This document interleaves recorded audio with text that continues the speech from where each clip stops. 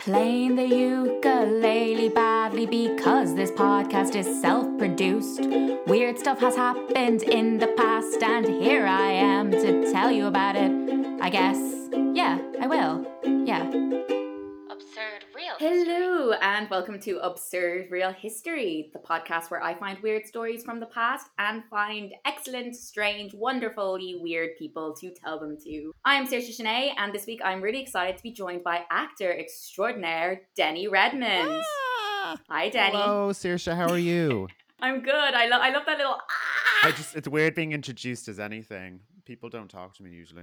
Yeah, I think we're all so used to being confined that we're not used to how to present ourselves. Oh yeah, absolutely. Well, I've never been well adjusted, so the last year has only furthered that kind of descent into nothingness. But you know what? I'm out the other side, and I'm here to have a lot of fun.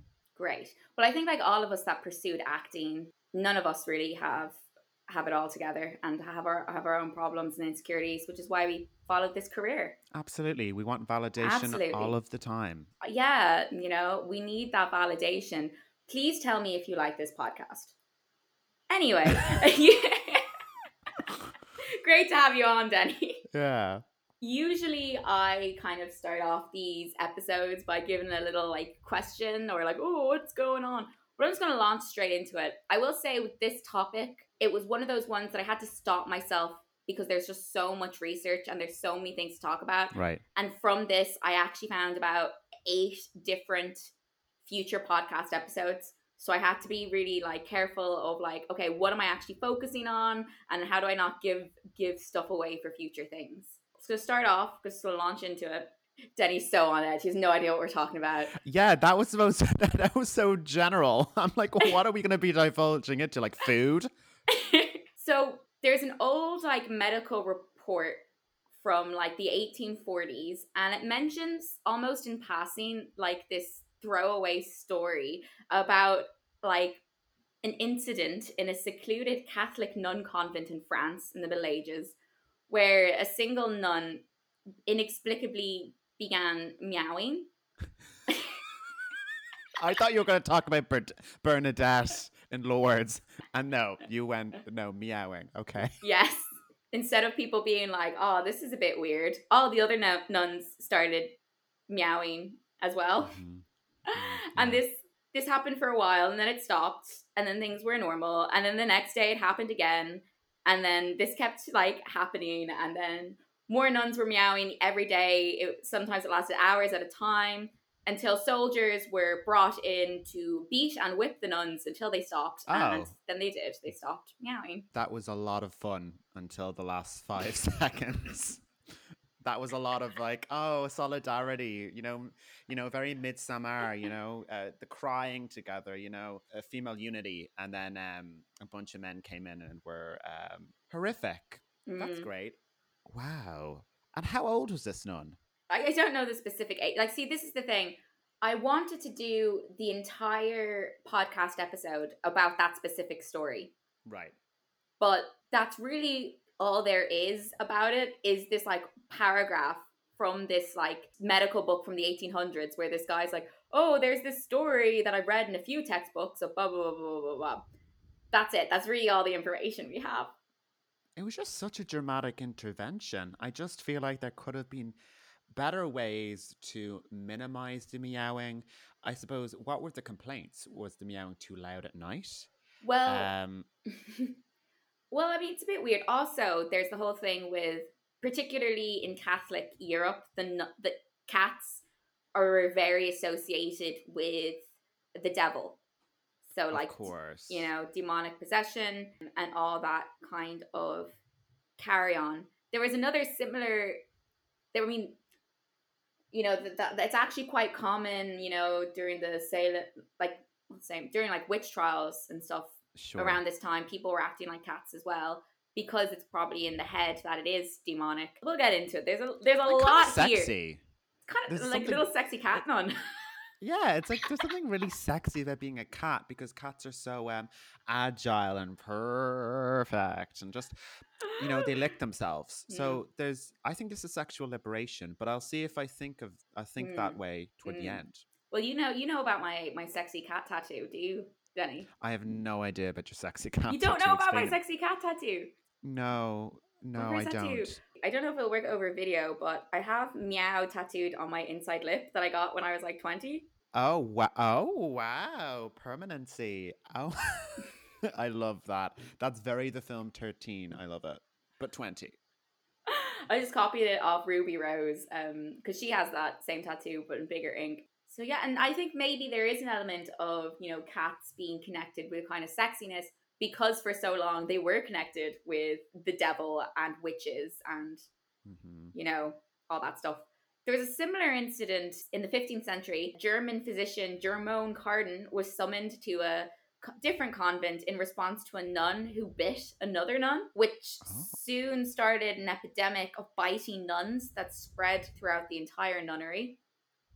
okay. Dr. Cardan wrote, "The news of this infatuation among the nuns soon spread, and it now passed convent to convent throughout a great part of Germany, principally Saxony, and it afterward visited the nunneries of Holland, and at last the nuns had biting mania even as far as Rome."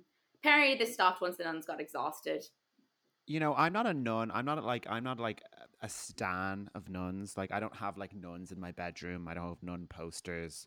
I have none of that. What I will say is that this just seems like people are just ruining nun fun. Like nuns are having some fun, and a lot of people are ruining the fun. Like nuns are biting each other, you know, meowing. There's a lot of expressionism in that, and I do think it's a shame. On Mm. a side note, I actually in my MA. I was friends with a girl. Well, I wasn't friends. She was actually awful. But I was in the same class with a girl who later became a nun. Wow, Yeah, she was doing an MA in PR, public that's a relations, change. and she wanted to, yeah, youth. I was going to say euthanize, euthanize. It's not euthanasia. She wanted to make the Catholic Church more youthful, and I was like, you're going to have to do a lot of attractive work there, sweetie. I'm just thinking of that episode of The Simpsons. The Catholic Church. We've made some changes. Oh, jeez, yeah. Do you know that scene I'm talking about? Yeah, I do. I do. Uh, During the Middle Ages, many women were forced into nunneries and they were really strict in discipline. Some people believe that these women were doing this on purpose as an act of rebellion or just, you know, as you said, having a bit of fun. yeah. Others believe they are possessed by the devil, or more aptly, a case of what is commonly referred to as mass hysteria. Oh, we love that. We love Yeah. What do you know about mass hysteria? What comes to mind? that. God, sexism, uh, women being institutionalized for no reason, uh, and a lot of trauma. Yeah, a lot of bad things. There's nothing fun about hysteria to me. Yeah, there's nothing fun about hysteria, is there? Well, mass hysteria Yeah. is very different to hysteria. They're two Right. separate Okay, things. that's good to know. Mass hysteria is a phrase. It's so commonly used to basically describe like a menagerie of different things. A menage.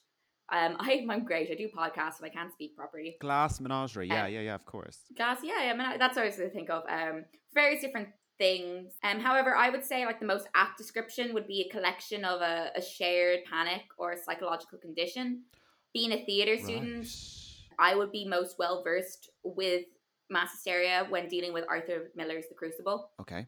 You know, the witch trials is considered mass hysteria, and especially the Salem witch trials, like women acting like they were possessed. Yeah. You know, there's also a theory that it was ergot poisoning from like LSD and all that, but I'm not really going to be talking about that, mainly because when we think of mass hysteria and when we think of like, I feel like the witch trials is something that is so well known and documented, whereas with this podcast, I like to go for more niche areas of history.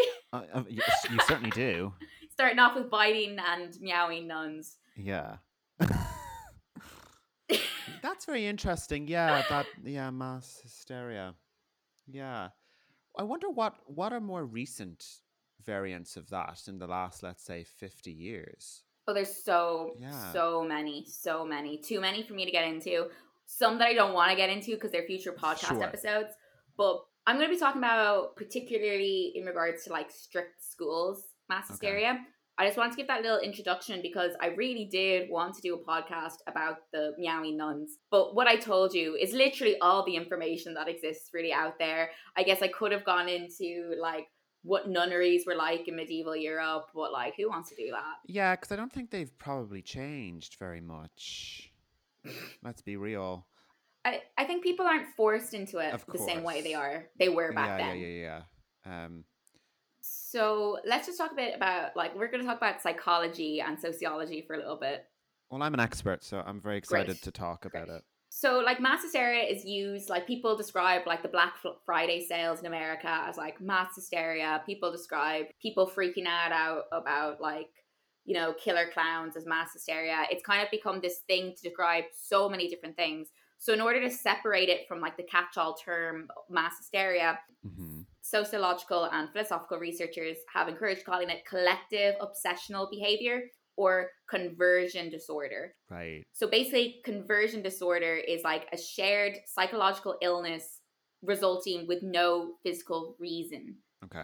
I'm going to explain all this, and then we can go back to the nuns and give our things. Sorry. Another reason for calling it by a different name is hysteria is problematic in its roots, deriving from the Greek word for womb and essentially being used as an invented disease to explain problematic women, which you were kind of touching on before. Hysteria. Yes. That's a very separate thing, which I will do an episode about because there's a lot of fun stuff there about hysteria and the invention of the vibrator. So, oh, yeah. Yeah. But I feel like, again, that's a bit more too known. With this podcast, I try and draw the line between like weird stories that are already pretty well known and have a lot of stuff, like already have so many podcast episodes. Or in the case of like hysteria, has like a movie and a play written about it. Whereas I'm like, well, can I get really weird things that people are like, what?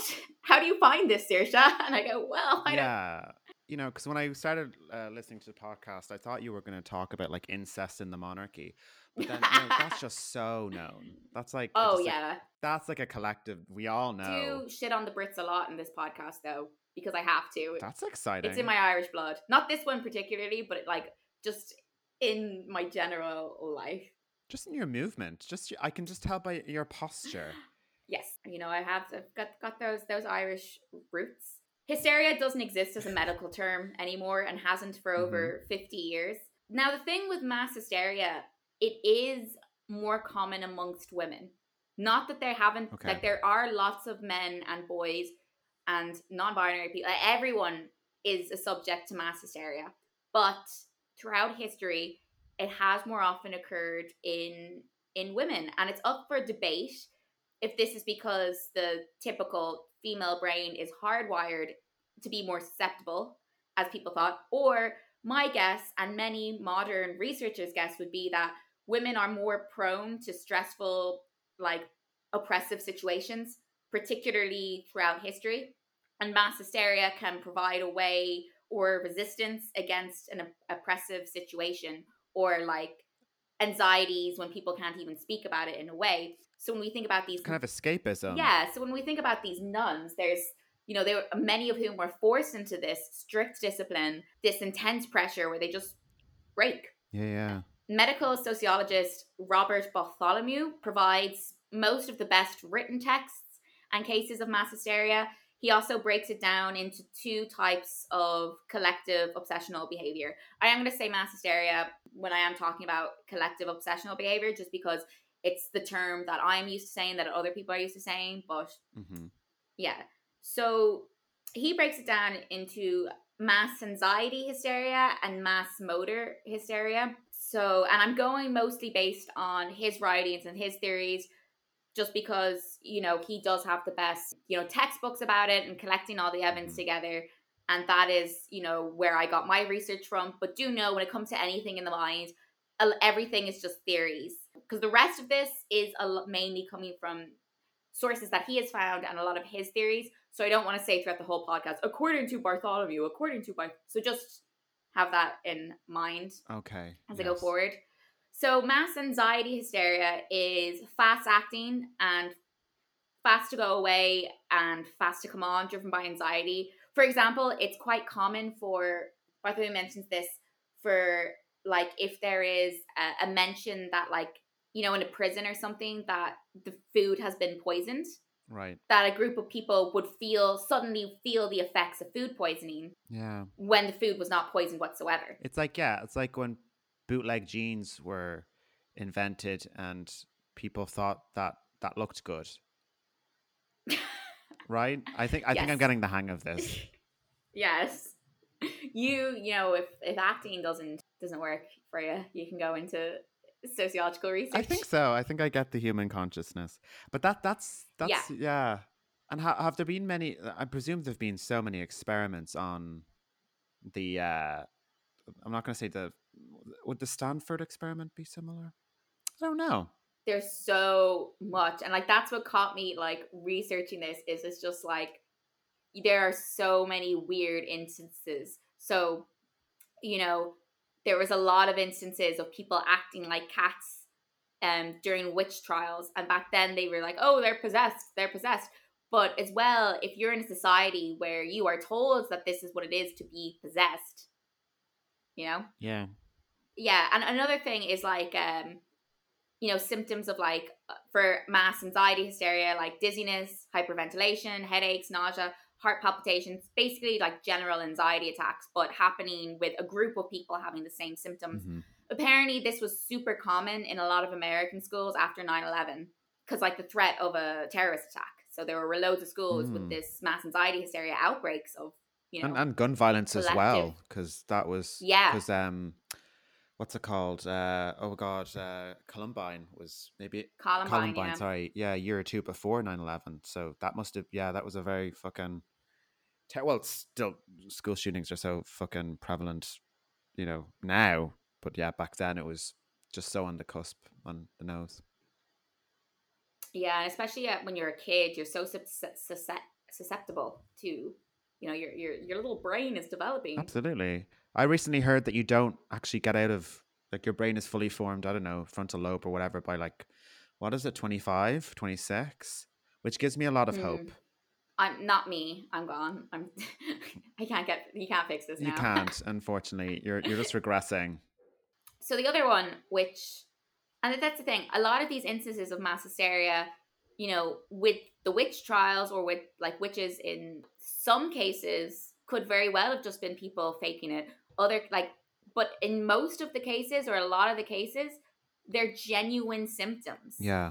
So Bartholomew wrote a book particularly about like mass hysteria in schools from like 1600s onwards. So I am going to be focusing on just one chapter and stuff I took from that chapter going forward. So the second type, which I think is interesting and important to talk about, is mass motor hysteria, which is characterized by pseudo seizures and partial paralyzing sometimes. Oh, paralysis, yeah. A lot of this would have been accused of being witchcraft back in the time. Basically, you see this when groups are under extreme stress and pressure for a prolonged period of time, that eventually it like affects the brain. When like if you've like so much stress on a brain for a long period of time, slowly the accumulated stress disrupts the motor neurons and causes all these issues. And the thing with mass motor hysteria as opposed to mass anxiety hysteria is that these cases can last for up to a year or a few days or a few hours. Where, oh, wow. Yeah, like proper long acting. It's not like a quick sudden response to something. It's a response to something after a very long time of pressure. So with that in mind, one thing that caused a lot of mass motor hysteria throughout, particularly Europe, was mental discipline, which was an educational theory developed by German philosopher Christian von Wolff in 1734. Okay. We're talking about schools and poor kids having loads of pressure that they start getting seizures. Oh my God. And pity being mean to kids. Yeah, I look forward to it. Yeah, so this theory, mental discipline, was popularized later by Thomas Reid. The theory basically views the mind as a muscle that needs to be trained with exercise, mainly through terrible repetitive tasks of like writing the same sentence over and over and over and over again. So I have to blame this fucking idiot for me being bad at Irish. Yeah, it's basically just Is the it leaving his cert. fault? It's basically leaving cert. For fuck's sake. And memory recall, like having to learn, like having to memorize, commit stuff to memory. Basically that like learning history and learning maths wasn't to learn history and to learn maths, but for what it trains in the brain. So, for instance, under this mental discipline theory, studying geometry makes you better at reason. Okay. So this became a widely accepted approach across Europe in the late 19th century, from like the late 1800s to the early 1900s, even though it wasn't true, like it wasn't accurate. And yeah. Not at all. Even around the time, Edward Lee Thorndike largely diffused it, like doing tests being like, these kids that have been doing mental discipline are no better at reasoning. So dumb. Well, these kids are so dumb. It's not that. It's just that they're the exact same as the other kids that haven't been doing it, but they're more stressed. Yeah. They're more sad. But even still, European schools remained largely regurgitation machines with little to no creativity. This method would only really disappear around the start of World War I. Oh, wow. And not all schools followed it. It was most common in like areas of Europe.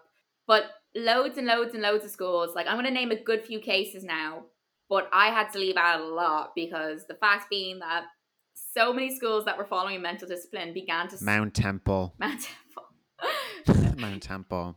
Began to suffer from various cases of motor hysteria, which is common in repressed settings, which I believe a lot of the witch things was this as well. And I think that's what happened to these nuns. France had it particularly tough. I think in general, France still has a very strict school system, which I think dates back to this like history of mental discipline.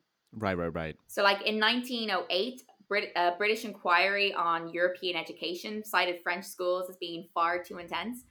They actually had no break time or play time, because in France at the time, teachers were responsible for kids if they got into like, if they got into trouble, if they like scraped their knee or something.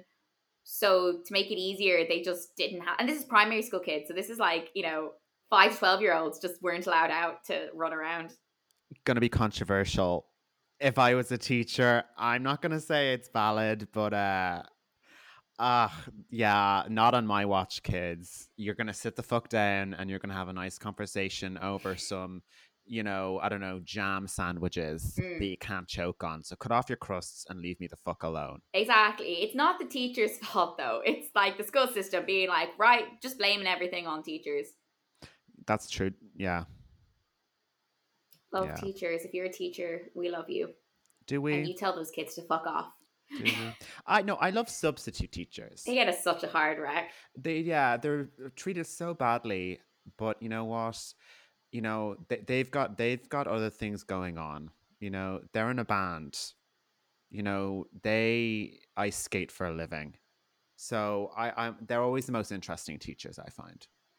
Some elite Swiss and German schools were particularly strict at primary school age. Punishments were harsh and severe, and there was an obsession with order, obedience, and uniformity, which I'm not saying, directly led to, the Nazis and youth nations, but I kind of am. You kind of are. Yeah. I kind of am. You can't do this.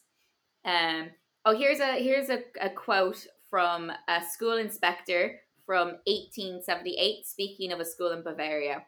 It truly does not matter if one serves his 3 years in the army or in the schoolhouse.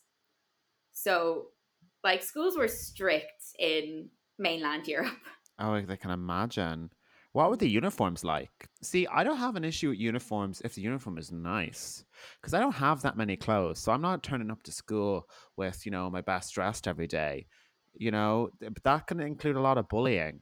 So I'm here for uniformity. But then when it becomes on the cusp of being a Nazi and bad costuming, that's where I kind of have a bit of an issue.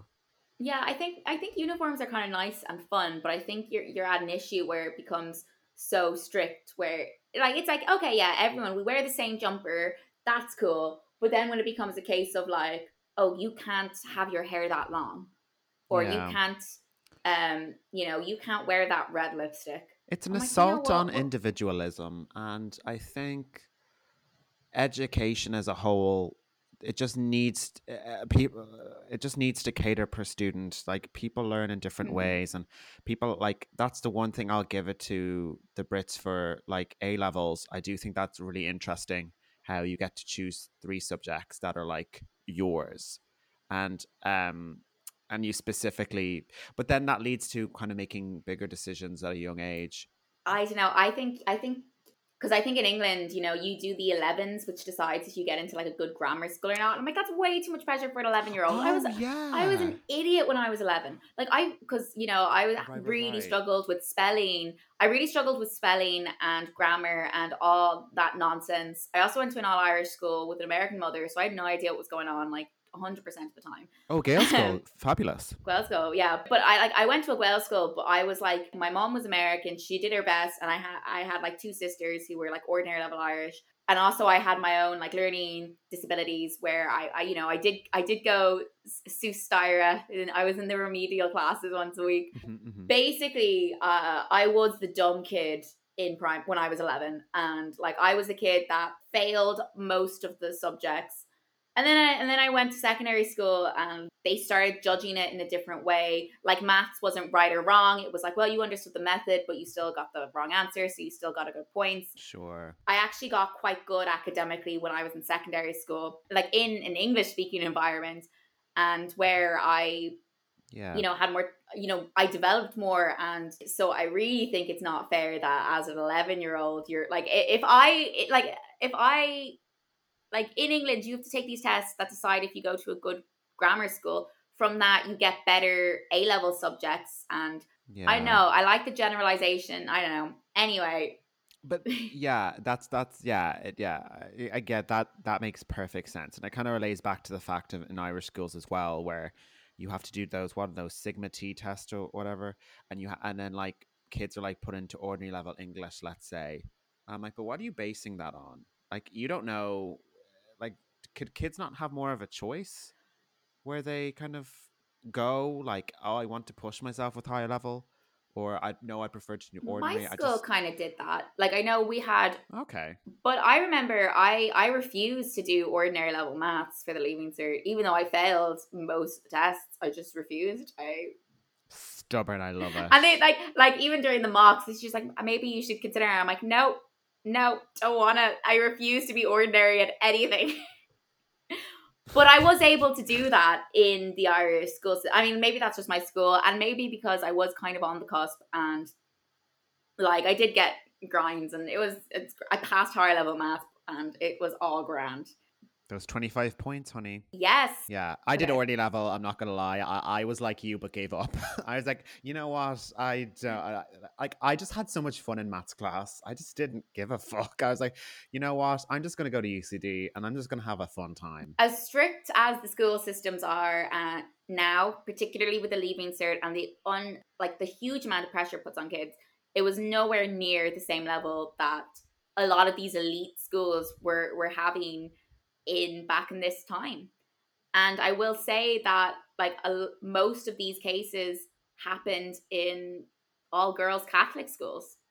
Wow. You know, That's so yeah. specifically in 1892, a Catholic girls' school in Biberach, southern Germany. Now, most of these cases happen in southern Germany, notorious for their really strict school systems. A young girl kept falling into a trance, and eventually her frightened classmates, and I quote, fell into such condition themselves that they could not be awakened by shaking, calling, or even by pricking with pins. Some girls sprouted nonsense, others violent convulsions. So it was common to basically have a threshold for pain.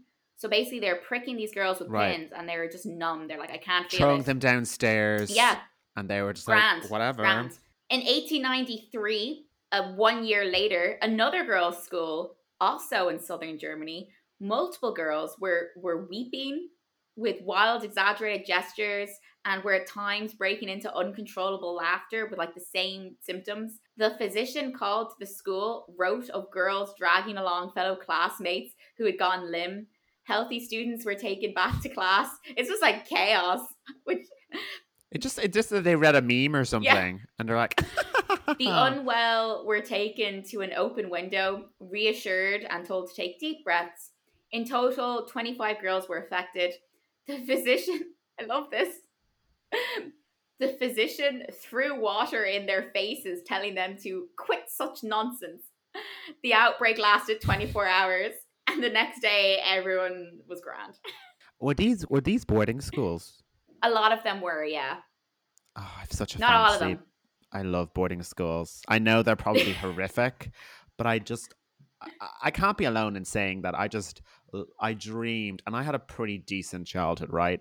My parents were great, but I just wanted to get away and go to a boarding school. I just think shit like that would have happened, and it would have made me a far more interesting person. Like, imagine these girls telling these stories like years later, being like, we were under the influence.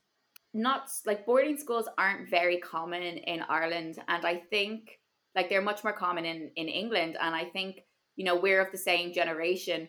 We grew up with the media of like Harry Potter and like the worst witch, and there is this kind of like, Yeah. oh man, Zoe 101. Zoe 101, exactly. There was this kind of like idea of like, wouldn't that be so fun to just like live with friends and have a grand old time, Be in and danger all the time. love a bit of danger.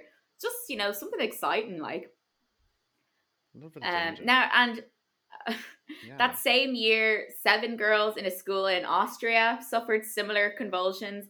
And I will say that these cases were happening in schools that were doing mental discipline. They're happening in schools where they were like forced to do stuff. It occasionally happened in Britain, but not as common. And that's because mental discipline was not as common as it was. However, in May 1905, 45 students at a girls' school in Derby, in the English Midlands, exhibited fits of screaming and fainting.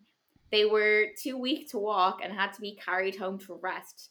They thought it was a gas leak. So these girls were acting in such a way that they legitimately thought there was a gas leak in the school. So they put mice in to test, basically being like, okay, if it is a gas leak, we'll put these mice in. They'll act weird. But the mice were grand. That's good. There's no information on how and when the epidemic disappeared and stopped. The interesting thing I think about this kind of more like mental agility or whatever, the mental discipline. Yeah, mental discipline. Like, what was the end goal? Because I suppose back then, access to education was super exclusive. And especially for young women, it was exclusively for men. So I'm questioning, I'm not questioning, I mean, what was the overall end goal of this way of teaching? Like, was it to produce a certain type of person into the real world? To train the brain. And exactly what you said, it was quite exclusive. So a lot of these elite schools had waiting lists. So there was pressure on the kids of like, if you fuck up your exams, if you don't do well, there's a waiting list, you'll get expelled, you'll get kicked out. So you have that pressure on top of the work. Yeah. There are many reports of like hand tremors, like just like hands shaking between June and September in 1892. A writing tremor epidemic struck a school in Grostings, again in Germany. On June 28th, the right hand of a 10-year-old girl started trembling, and soon her whole body was shaking.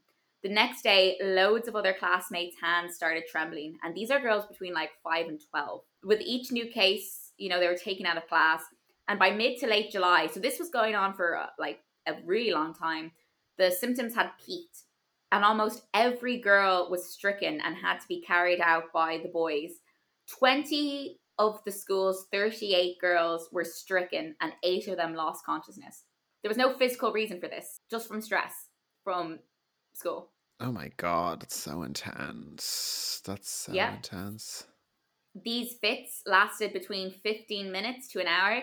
Interestingly enough, these fits didn't happen when they were at home. They only happened when they were in school. What were they feeding them? Stress. The bowls of stress. bowls of stress with a side helping of fucking stress. The principal ordered the school to close, and when the school reopened August 19th, the convulsions were gone. Probably because they had, the break. Yeah, the break. Only to return. Only to return. Oh my God. That same year, similar troublings were happening at a girls' school in Basel, Switzerland. 12 years later, it happened again at the same school, specifically 11 to 15 years, with the same symptoms. This outbreak happened the same time that there was a rumor going around that the tremor would force the school to close for 6 weeks. So, not saying that the kids were faking it. I don't think they were with the level of stress, but I think there is a subconscious, right, especially at a young age. You know, they're like 11 to 15. You're quite young. Subconsciously, your brain's at this stress. You hear, you're like, oh, this might be a way for me to get a break. You don't know how to actively get a break. Mm-hmm. So yeah. However, they had a crisis talk, and the school was determined to stay open no matter what. But instead of punishing the students that were affected, they were put into a separate classroom for a month, and their workload was halved, and they were fed well. They were fed full stop, Saoirse. Yeah, they were fed well. They were given food. Only 27 were affected, and it soon subsided because they just gave them less work and made sure they had full bellies. Great. Well, fuck those 27, but yeah, woo, improvement. So similar trembling affected loads of schools across East Central Germany between 1905 and 1906, affecting children. Would you believe it was more likely with children that had heavy writing workloads? Oh, the poor handies. Did they write in cursive? I presume cursive was the main mode of writing. I think so. Because cursive is still, it's only really in recent times, in like within the past like 20 years or 10 years that gel pens, yeah. We remember Write On. Do you know, I think it's probably the pressure, because I know I had a lot of pressure when I was in 4th class when I finally had to write in pen. Because once you got to writing in pen, there was no going back. I remember that. Tipp-Ex was not allowed. I remember that. I remember when you had teachers that made you write in pen. And like that, so you're just bringing back some intense. It's like writing an awful tweet. It will never go away. Well, but so you better fucking write it well. Well, I think particularly like because I'm dyspraxic, so I can't write on the lines. Right. I would constantly just like go up or write in terrible handwriting or like write the wrong thing. You can't just erase that shit. No. You're told not to use Tipp-Ex. Yeah. Like, use pencils as long as you want, is what I'm saying. I think if they had used rubbers exist for a reason. Rubbers are not only good contraceptives, it's also for my American listeners, which is half of my listeners. So oh really? I do mean erasers. What a fun cohort. Hi guys. Yeah. How's it going? Anyone got an apartment I can stay in? I've never been to America. Anyway, but yeah, I think if they had just had access to pencils, I think a lot of these girlies would have had a much more enjoyable school experience. But let's not undermine the collective fun of having shaking uncontrollably together. Yeah, having a traumatic experience together. Did they bond? One. Did they bond? I think they did. I don't know that much. To be honest, maybe they were writing in pencil. Can any history buffs out there tell me but I feel like it was pen. It must have been. Quills? Am I just being an idiot? Quills, blood, perhaps? Oh, I would love me blood. They're writing in their own blood. Like, that's gonna make you faint. Yeah, maybe they just were all anemic. I don't know. Yeah, if you're writing in your own blood and you're under that pressure, they were probably fainting from, I know I fainted when I was getting blood tests done once, not from seeing the blood, but because I hadn't eaten that day. Right. And they took 5 vials of blood. Yeah, I think they take too much. They take too much blood. I think they fuck with you. Testing, they just want to take an extra blood, just see how much they can get away with it. Yeah, because they're just so prepared for you to lie down. They're like, lie down if you want. And I'm like, I'm on my lunch break. Whoa. But they also, leave you. Everyone listening should donate blood if you can. If you can, yes. If you can. Yeah. Because there's a lot of people that can't. But if you are Yes. healthy, able-bodied, and society lets you give blood, do it because it's a good thing to do. Absolutely. I can't, which is a great excuse that I use all the time. Same. I remember in college, people used to go around, donate blood. And I was like, honey, read a book. I can't. I can't. But I would if I could. And hopefully one day I shall. Have they changed that though? That's such BS. Last I heard, and I now do not quote me because there could have been very recent updates, but I think there has to be some sort of what's the word? Yeah, abstinence of some period of time. But even that is new. I think it was just straight up like, nope, if you are if gay, you've ever had a homosexual thought, don't try it. Don't. If you have ever, even accidentally, seen a willy that was not your own, no, go home. We don't want your blood. We don't want your consent. If you watched Full House and liked Uncle Jesse or whatever, we don't want your blood, sweetie. We don't want it. So in one school, in these like German schools that were fucking shaking kids, school physician Johann Schwandel gave the students electroshock therapy in the hopes that it would cure them. Which it did. I think it's similar with the beating of the nuns. You know, you put them through duress. I guess you essentially force them to stop. The first victim said and this is interesting because I just read this. The first victim of one of the schools was a male. Okay. And he said that he had read about the tremor disease in the newspaper. Oh. So, you know, subconsciously that's how it like spread to the school, which is you were saying about how, now I didn't look too much into this, mainly because, as I said, with this podcast, I had to choose what to focus on because there was just so much. But there are a lot of cases of mass hysteria spreading through social network. So it's spreading from like instances spreading from schools, from people reading about it or seeing it on the TikTok. On the TikTok of our time. The TikTok. So these kind of tremors were at the time was much less popular in North America, mainly because mental discipline was used in a different way and schools were not as strict. However, in America around the time, there was a series of fainting spells and tremors, seizures did happen, but they were nowhere near as common. And where the seizures did take place, they only took place in schools that was known for strict discipline, which, you know, lets you know that it wasn't because at the time, they didn't know if it was like, they didn't know it wasn't physical. Like they thought this could have been a disease, a virus that was being spread. Right. So you have to think, well, you know, in America and Canada, most of the outbreaks that were happening reflected stereotypes throughout the times about how girls were conditioned to believe that they were psychologically fragile. Same to the history of like the witch trials, you know. Now I know it's bad, but I just think it's hilarious the amount of fainting epidemics throughout time. That's my favorite thing about any sensibility style novel is that people would faint and die because they're out in the rain for 10 minutes. I just think that is there's something very glamorous about fainting. You're gonna love this story then. So a small boarding school in New York. So again, boarding school. Gossip Girl. A strict one. In 1899, a set of curtains caught fire. Two girls that witnessed it shrieked and fainted. Other girls rushed to the scene. One of them fainted and others stirred around weeping, like not like consciously as in they like their brains just broke. Others ran out of the building. Eventually, the only man in the building arrived and saw the room on fire. 3 girls passed out and loads of girls screaming and convulsing. And there were many, many, many cases of American schoolgirls fainting during school fires in America across this time.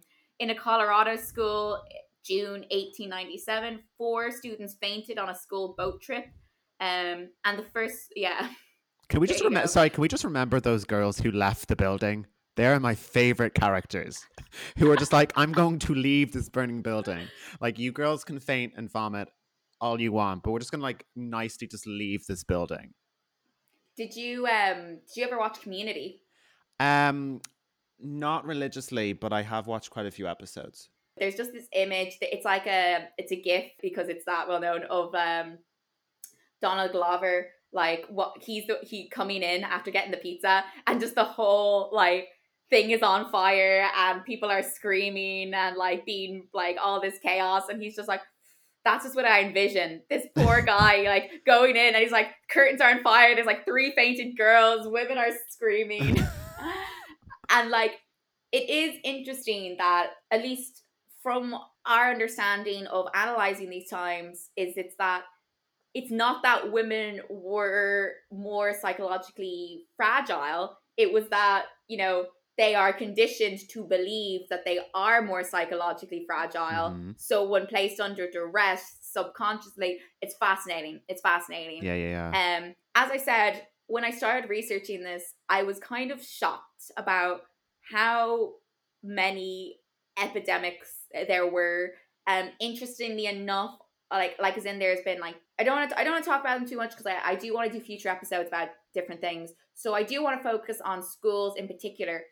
Fainting epidemics are quite common, as were these like convulsions epidemics, and as were laughing epidemics of people just laughing in a way that was damaging to them, that would last for a very, very long time.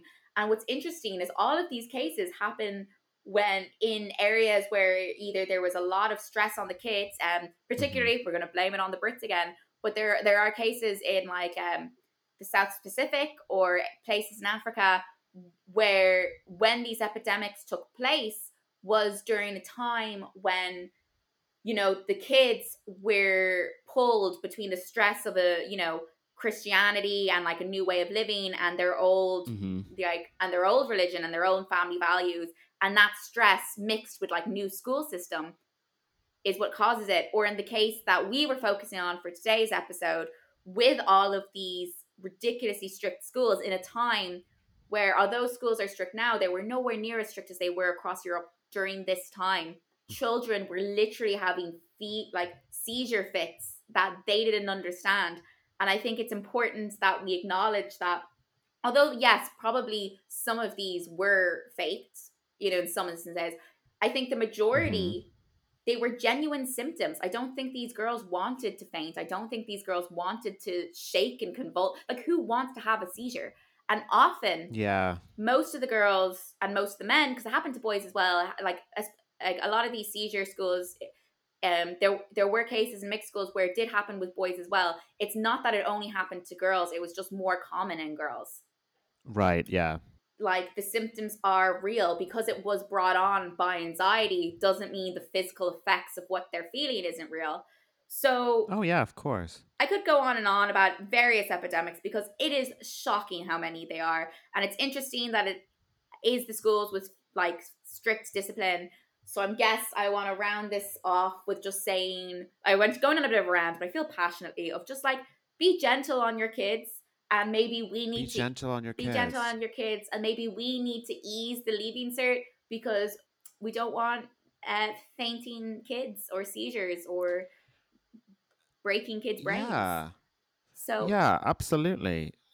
It's child abuse. It is child abuse. It's child abuse. That's everything that I have, at least written and like collected for today's episode. As I said, I really had to stop myself researching, like, because it's impossible, and people write papers about this, and I really had to like just rein myself in. But I hope you found that interesting. So like, what do you think? So going back to the nuns after hearing all of that, to round it off, let me just hear your thoughts about things and what you've learned. What I learned. Memory recall. Sorry,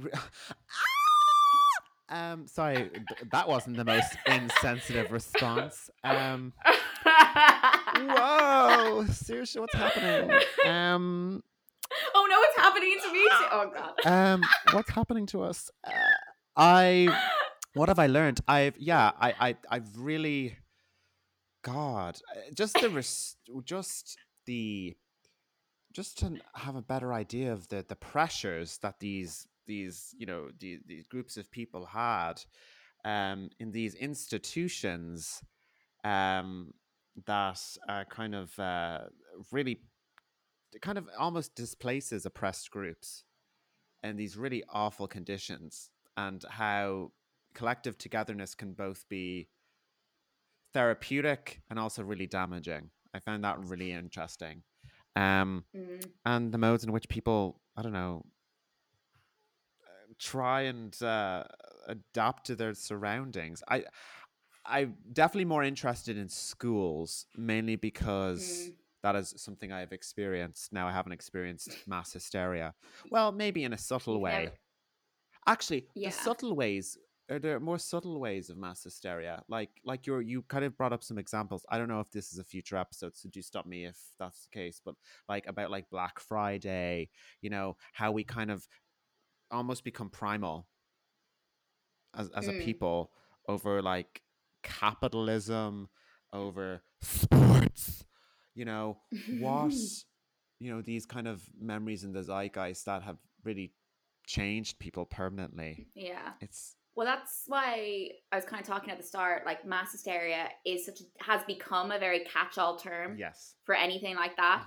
So like with the schools, I was very much trying to focus on what I believe were genuine instances of physical diseases and physical symptoms, but something that was purely psychological.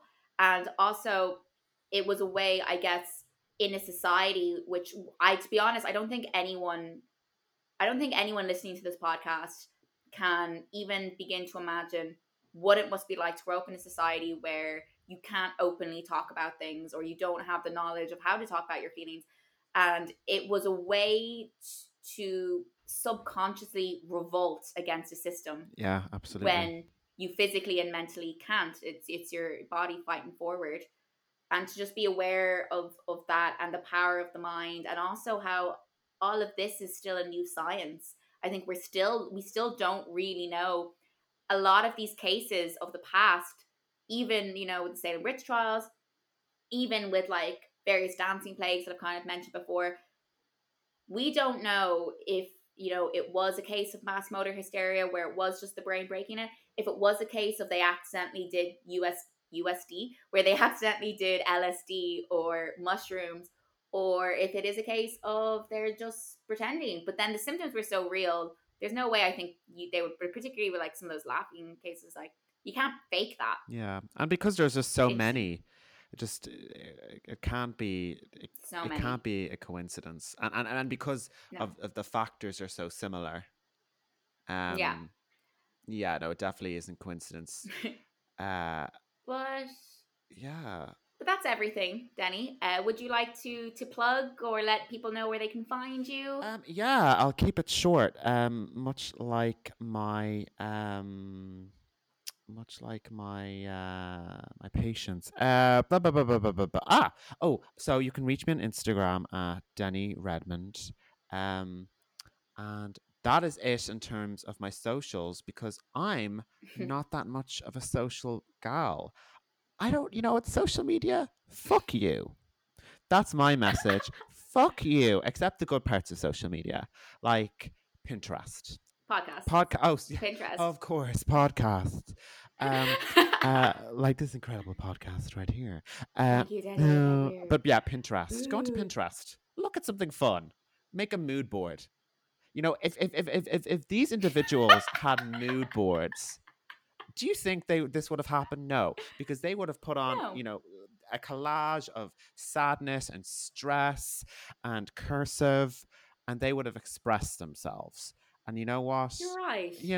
And this is this will be a segue to my own personal research on this topic. Thank you.